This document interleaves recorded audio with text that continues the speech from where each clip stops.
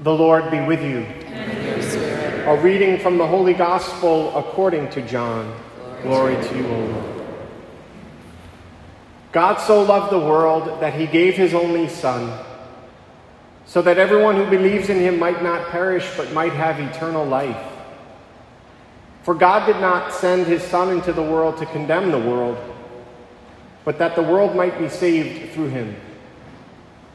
Whoever believes in him will not be condemned, but whoever does not believe has already been condemned, because he has not believed in the name of the only Son of God.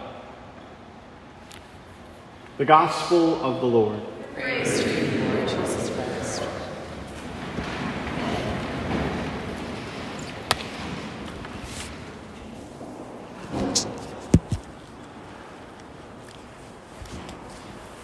The Holy Trinity, the Father, Son, and Holy Spirit, does not practice social distancing.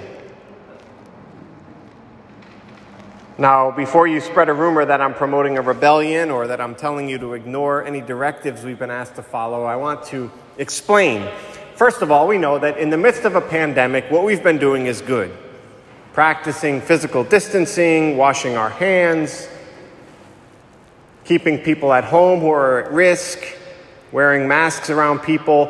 All these things, all these precautions that we've been doing to keep ourselves and one another healthy, it's a good thing. We want to stop the spread of the virus. That's been the goal. So I'm not saying that we should rebel against any kind of social distancing or physical distancing. But when it comes to the Lord, he does not practice social distancing. So what do I mean? Well, today we celebrate this wonderful solemnity of the Most Holy Trinity, the central mystery of our faith. We worship one God in three persons, Father, Son, and Holy Spirit. It's an incomprehensible mystery. It's a mystery that we will not fully grasp until we are with the Lord in eternal life. But to try to simplify this mystery as much as possible, we can turn to Scripture. It's always good to turn to Scripture. In the first letter of John, chapter 4, verse 8, St. John tells us who God is. He says, God is love. God is love. Love is God's essence. The Holy Trinity, then, the Father, Son, and the Holy Spirit, are a communion of persons in love, a communion of love, eternally sharing love with one another.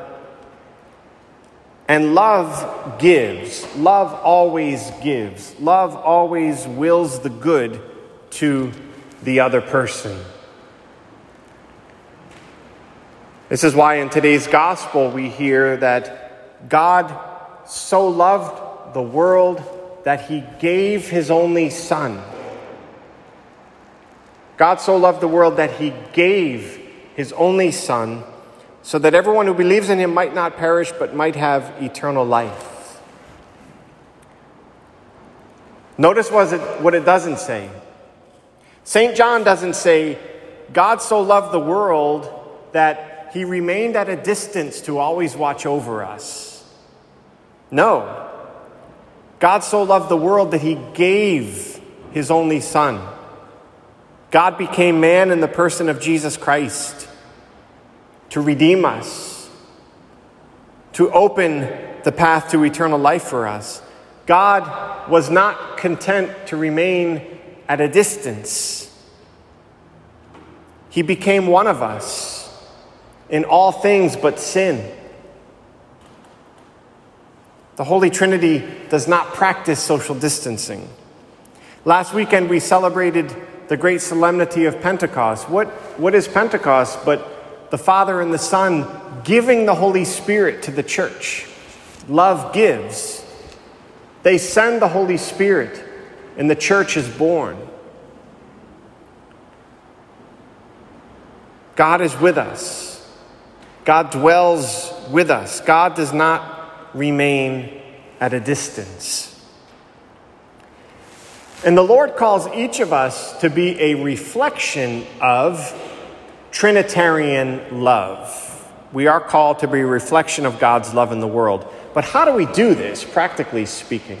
And how do we do it in the concrete situation in which we find ourselves living today in the United States? I'd be remiss if I didn't allow this wonderful feast to instruct us, to inform us, to teach us how we are to respond to what's happening in our country, to the horrific murder that we saw. Unfortunately, so many of us saw the video of the murder of George Floyd, and then the ensuing protests throughout the country, much of peaceful protests, thank God. Unfortunately, much violence and destruction. Nonviolence is always more powerful than violence. So how do we respond? How does the Feast of the Holy Trinity teach us? Well, we can't dismiss the voices of those who are crying out against injustice. We can't just dismiss that. Unfortunately, the sin of racism is real, and it is a sin. Catechism calls racism a sin. But we know that there are extremes, right? There are those who believe that systemic racism runs so deep that it infects most people in law enforcement and most people in our country. And then there are those who completely dismiss racism as being an issue at all. It seems to me that the truth would be somewhere in the middle. The overwhelming majority of those in law enforcement, we know, we have them in our parish, wonderful police in our community, serve with integrity, with a desire to serve, a desire to protect the community. We know that. And most Americans despise racism.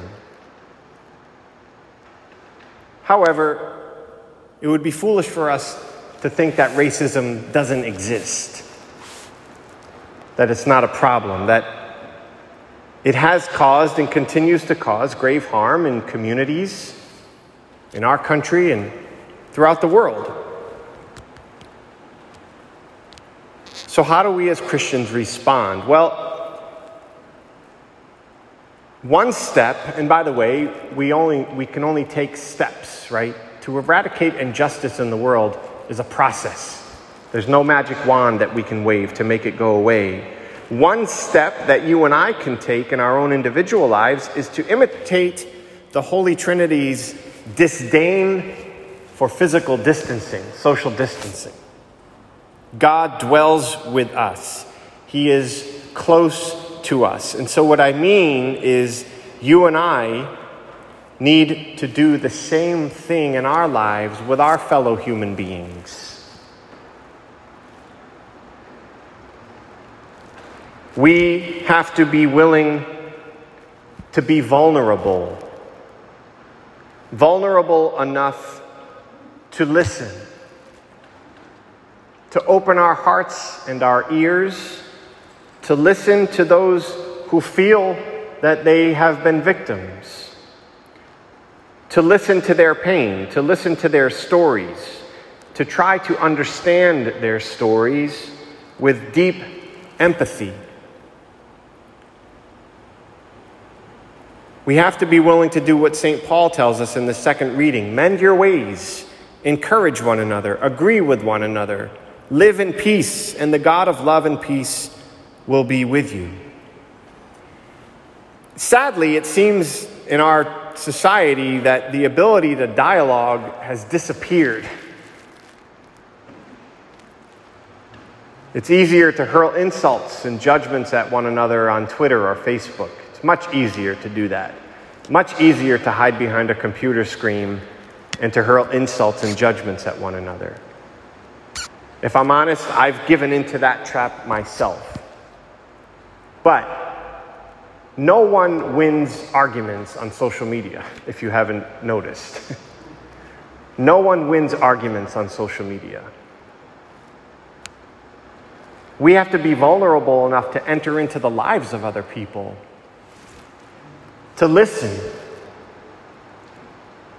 to see the dignity of each person,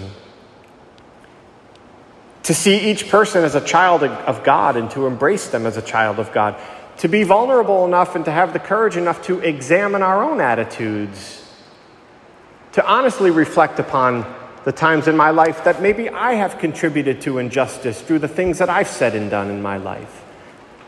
Whether the injustice of racism or any other injustices that we see in our society, we have to be willing to have the courage to examine our lives, to do that.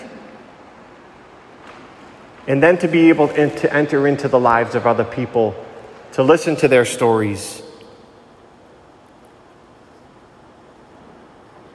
In short, let's not distance ourselves from others. Let's not judge.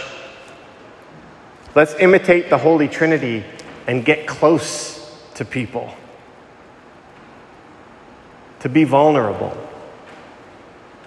Then, and only then, can we make progress in eradicating racism and other injustices in our time.